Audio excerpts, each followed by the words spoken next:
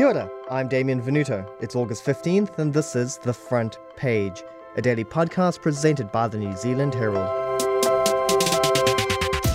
The story of Uber is one of convenience. It's about how a simple piece of tech has been at the forefront of the way people call a ride or have food delivered. This level of convenience is worth a lot of money, with a new report by Uber estimating the company has delivered a gross impact of $930 million to Aotearoa's economy as a whole, including $88 million in additional value for restaurants in New Zealand. Overall, Uber reckons it's contributed a value of $1.3 billion to the New Zealand economy in 2021 alone. That all sounds amazing, right? But that convenience can also come at a cost to drivers and restaurant partners who use the service. And the debate about that has spilled over into our court system. On today's episode, Uber, the Restaurant Association, and First Union share their take on ride shares, as well as the impact of the company on Aotearoa. To begin, we're joined by Uber Eats Managing Director for New Zealand and Australia, Beck Neist.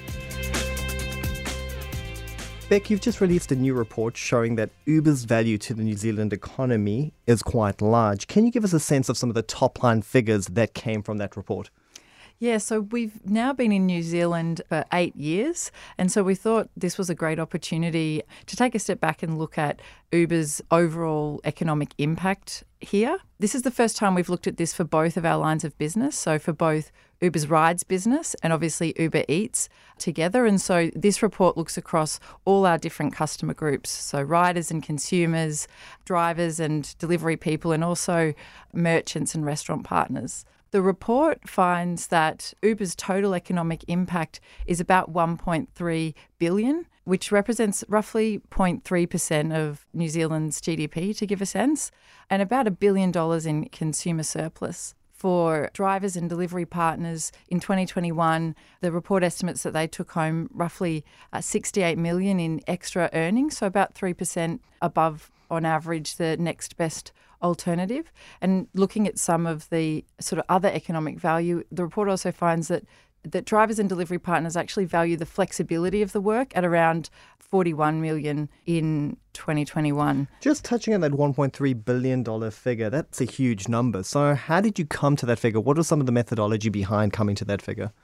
That takes into account direct and indirect impact across the two businesses. So that includes, for example, driver and delivery partner earnings based on our data, but also the impact of driver and delivery partner spending on, vehicle-related costs, and also looking at the merchant or restaurant part of the business, induced indirect impact of restaurant spending in New Zealand as well on the platform. Uber Eats has long been considered as like the spin-off, the smaller brother of the broader Uber business. But during the pandemic, that's been flipped to some degree. Do you want to talk through that process of the last 2 years and how your job has changed in response to the enormous growth that Uber Eats has had? Sure. So the pandemic's been really challenging for many people and many industries. But at Uber Eats, what we did see was a lot of growth through the pandemic. We were seeing really strong growth before that, but if anything, what we saw in the pandemic is what we think was an acceleration of consumer adoption of online food delivery that really brought forward that growth. So, across many markets, we saw very strong growth in the delivery business and restaurant partners getting excited about growing their delivery business as well. It was really exciting to be able to really support the restaurant industry through the pandemic. In a lot of cases, they were relying at times exclusively on our platform or online food delivery platforms to be able to keep their business going through lockdowns and so on. And so being able to play that role of supporting the industry and really partnering with restaurants through those difficult times was great for us to be involved in. On the mobility side, I think obviously it was, more challenging for the business during the pandemic in terms of growth. But what has been exciting is as things are opening up and markets are coming back to where they were, we've seen the mobility business come back almost to where it was. So in a good position, I would say now in both delivery and mobility. Our delivery business here in New Zealand continues to grow really strongly, and so we're really excited to see that. What's the revenue split like between the delivery business and the ride business at the moment? So during the pandemic, the Eats business grew to 52% of the business. Uber does make an enormous amount of money, but in its recent financial result, it did post a $2.6 billion loss. How concerned are you about that, given that the economy does seem to be shifting a little bit? I mean, is that kind of loss sustainable in the current market? In our last earnings call, you may have seen that Uber posted that we were actually free cash flow positive, which is a milestone for the business, and we're excited about the financial trajectory of the business. The big figures on Uber's economic impact do help to tell the general story the company is trying to get across. But the impact of Uber is also more nuanced than that. The company currently faces legal action in New Zealand brought forward by First Union and Etu on behalf of drivers. This case follows similar international action and could change the relationship between tech companies and the drivers that use their services. I spoke to Anita Rosentreter, a strategic project coordinator for First Union, who says that Uber's promise of flexibility doesn't always reflect the real-world experience of the drivers using these apps. Anita, under the current law, what is the legal status of Uber drivers, and could you explain what that means in a practical sense? Well, at the moment in New Zealand and many countries around the world, Uber drivers are generally considered to be what you call a contractor, but that is being tested in our court at the moment and in many other courts around the world. And the issue is basically that if you're not an employee under New Zealand law, you're not entitled to what we call minimum standards. So things like the minimum wage, guaranteed hours, the right to challenge an unfair dismissal, annual leave, sick leave, public holidays, KiwiSaver contributions, the right to unionise and collectively bargain, and so on. So if your employer doesn't accept that you're an employee or doesn't label you as such, and instead you're something else, for example, you might be a business owner, you might be self-employed, a freelancer or a contractor, then you're not covered by the Employment Relations Act and its related statutes. So where someone is a genuine contractor, this isn't an issue because it's up to that person to figure out how to run their business successfully enough to meet their own financial needs. The issue is where a worker has been misclassified or mislabeled by their employer and is therefore missing out on these very basic fundamental things.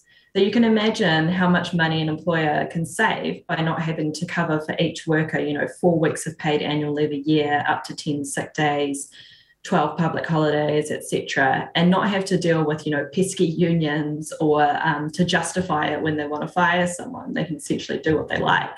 The incentive to misclassify workers is there, and unfortunately the disincentive is nowhere near strong enough right now to stop that from happening. The enforcement of worker status in New Zealand is almost non-existent, and that means that hundreds of thousands of workers are actually going without what they should have in terms of their rights and entitlements, and among them are Uber drivers.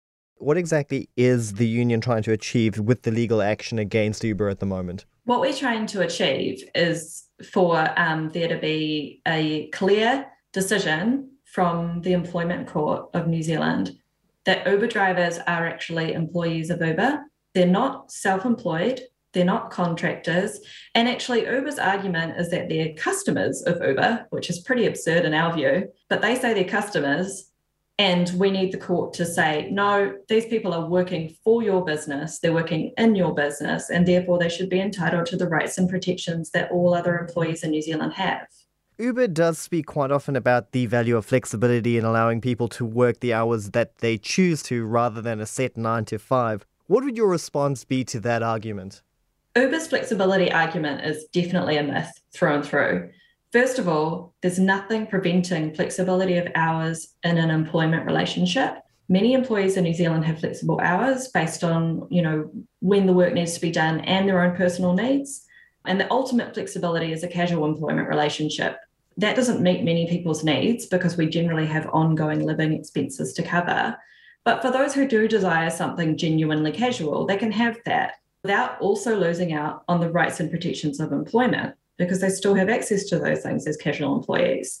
Secondly, the way Uber drivers end up working in reality is based on when there is work available on the app, and that's when Uber needs them to work. This is primarily during rush hour, late on Fridays and Saturday nights. These are not the hours of work that best meet the needs of the drivers themselves. These are the hours that Uber needs drivers for. If a driver wanted to only work between, say, 10 a.m. and 2 p.m. every day, they would struggle to get enough rides to sustain that. So drivers generally end up scheduling their lives around the peaks of Uber's business. Uber also very deliberately pushes drivers towards working the hours it wants them to work using incentives and disincentives. For example, Uber uses surge pricing to attract drivers to certain areas at certain times. Surge pricing means passengers pay more and drivers earn more, but the money that drivers earn during off-peak times is so low, it's comparatively peanuts. So they really have no choice but to work during those peak times if they want to sustain themselves. And this is the way that Uber effectively rosters drivers to work in the way that any old employer would roster their employees to work, but pretending that it's completely hands-off and it's at the will of the drivers. How important do you think that this court case will be not only for Uber, but for the gig economy in general, given that we're seeing a trend where the gig economy is growing across a range of sectors at the moment? It's really fundamentally important. And the New Zealand case will actually be hugely important on the global stage as well, because I mentioned those other cases that have been won out of various countries. The case in New Zealand is actually one of the most thorough takedowns of Uber's system worldwide. So it's really, really extensive piece of work. Our legal team has done an absolutely incredible job of a really in-depth analysis of the way that Uber works. And so I think it will be fundamentally important on the global stage. But like you say, it'll also be really important in New Zealand because the gig economy is expanding. We have seen that so far. You know, we've seen it being set up in the courier space and also in home support now, where, you know, vulnerable members of our community are swiping right for their carers and things like that. And this is dangerous stuff because what it means is that we're seeing a widespread undermining of workers' rights across these different industries. And I can't really see where it will stop. I can imagine it being translated to many, many different industries. And these are the rights and protections and entitlements that workers in New Zealand have had for, you know, more than a century. These are really fundamental rights. And the gig economy is coming along and pretending like it's this great disruptor, like really innovative thing that no one's ever seen before. It's absolutely not that. And that is completely just Silicon Valley propaganda to try and pull one over on us in the name of profit. Uber's legal challenges are mounting up around the world, from New Zealand and Australia to Spain, Italy, France, the UK, the Netherlands, and India. Countries are starting to question how the company should be allowed to operate.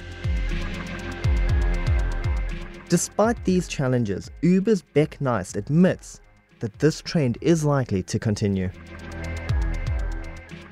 The other area where Uber has faced a little bit of backlash is currently the court case in which unions have asked for the employment court to recognise drivers as employees. We've seen similar court cases abroad.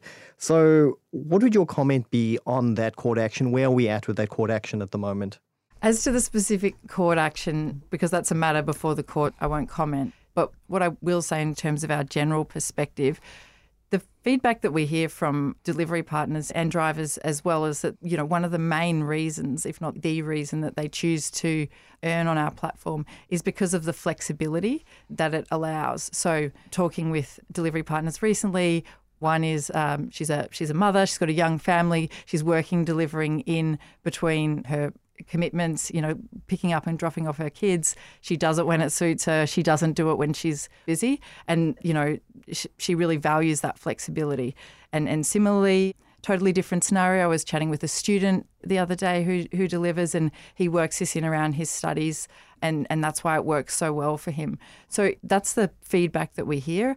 And the independent contractor model really supports that flexibility, and that's kind of at the heart of, you know, what we want to offer to delivery people and to drivers, because that's what they tell us that they value.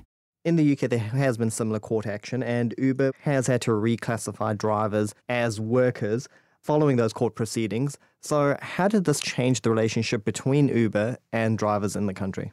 The situation in the UK is fairly different from here in New Zealand in that there is sort of a third category. There is independent contractors, employees and workers. And the finding was that drivers are workers. And so that's a different third category that has a different set of benefits but isn't being a employee per se. When you look at some of the conversation we've been having in Australia and around the legislative reform there, we've recently come out and put together a deal with the Transport Workers Union where we've articulated sort of a bit of a shared vision for how legislative reform might look.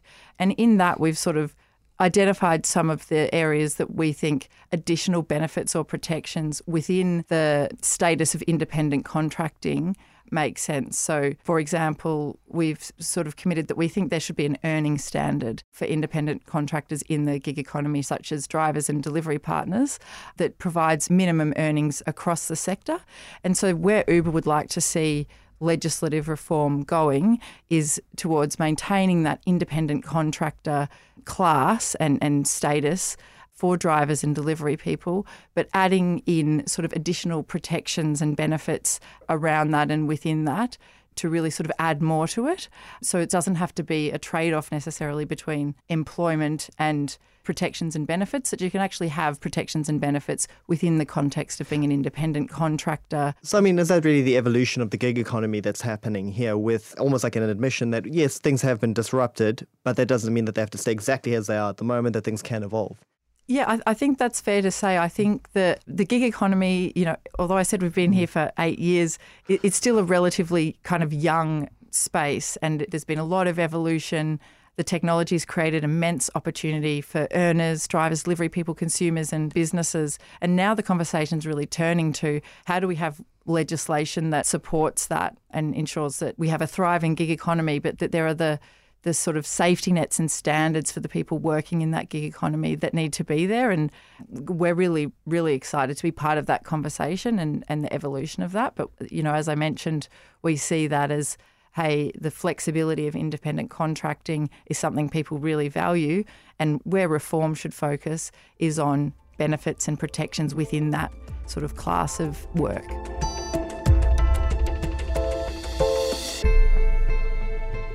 Some restaurants just feel that they aren't getting profits or even a fair deal when using Uber.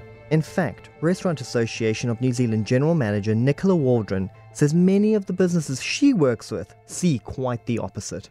Feedback from our members has been that typical commission rates for Uber are around about 35% or have been. So when you consider that the typical profit margin for a restaurant or cafe is between 3 to 5%, that sort of commission is pretty crippling for a lot of businesses. So Uber did say that they dropped the commission rate by about 5% during COVID. Was this helpful for the members, or did that not really make a big difference given what high commission rate they were already paying? You know, even at 30%, the commission is too high for a lot of businesses. Over the past 12 months, we've also seen some really significant cost increases across our businesses, you know, with food cost increases being one of those major costs that, you know, our members are sort of saying are really impacting. And that's putting even more pressure on those really, really fine profit margins. It's something that I think really does need to be addressed, and that's something where we do welcome that there is more competition in the food delivery market now, because we do expect that that's going to result, or is already starting to result, in some changes to the commission rates, and also maybe a mix of different options being available. The other thing with commission rates is that they're often being negotiated between Uber and the restaurant owner. Now, if you're a big business, you tend to be more likely to negotiate a better deal. But this also leaves smaller business owners having to fend for themselves. Uber's Beck Nice doesn't shy away from this, saying it's simply the nature of the negotiating process. We work with a range of partners, and there's negotiations that come into play. And, like all businesses, we have to negotiate and we have to make our own economics work. When we're working with very large enterprises, as in many businesses, there are those negotiation processes that happen. And as you can expect, when there's a certain scale, there are economies of scale that come with that. But what we are committed to is we want to make the platform work for as many restaurants as possible. It's in our interest. We're a marketplace. We ideally want to see every restaurant on the platform. So trying to run a platform that works economically for all sorts of businesses, with all sorts of strategies and settings is our priority. And so we just try to, hear that feedback from restaurants and make it as flexible as possible. What advantages are there for smaller businesses to operate on the app if so much of their revenue goes to Uber through the commission process? Yeah, so one of the biggest reasons that smaller businesses work with Uber Eats and where we get a lot of positive feedback is just that revenue growth. It can be hard to attract lots of new customers in store, and by going on the Uber Eats platform, what you effectively get is perhaps thousands of consumers around you sort of seeing your restaurant, ordering from your restaurant, and it effectively unlocks a new revenue stream which can be really valuable for small businesses who are looking to grow. Something that could help to level this playing field is the introduction of collective bargaining, which could see a group of small restaurants coming together to negotiate a better deal with Uber. But this is far easier said than done, according to Restaurant Association boss Nicola Waldron. We represent over 2,500 businesses around New Zealand, and up until now, Uber Eats have not been that open to collective bargaining through us. And we've been in touch with them basically since they've entered the market in New Zealand, but we would very much welcome the opportunity to reopen those discussions. The other thing is that there has been some regulation of platforms like this in other countries, and that might be a conversation as well with the regulators, about how that might apply in the New Zealand market as well. Uber and its competitors aren't going anywhere anytime soon. What we're seeing now is the process of writing the rules after the game has started. The court case involving the unions will play a big role in that. But so will the restaurant owners who also want to run sustainable businesses. You'll still be able to hail your rides and have your food delivered, but the money machine behind making your life more convenient could be forced to change. That's it for this episode of The Front Page. You can read more about today's stories and extensive news coverage at nzherald.co.nz. The Front Page is produced by Sean D. Wilson and Paddy Fox with executive producer Ethan Sills. I'm Damien Venuto. You can follow The Front Page on iHeartRadio or wherever you get your podcasts, and tune in tomorrow for another look behind the headlines.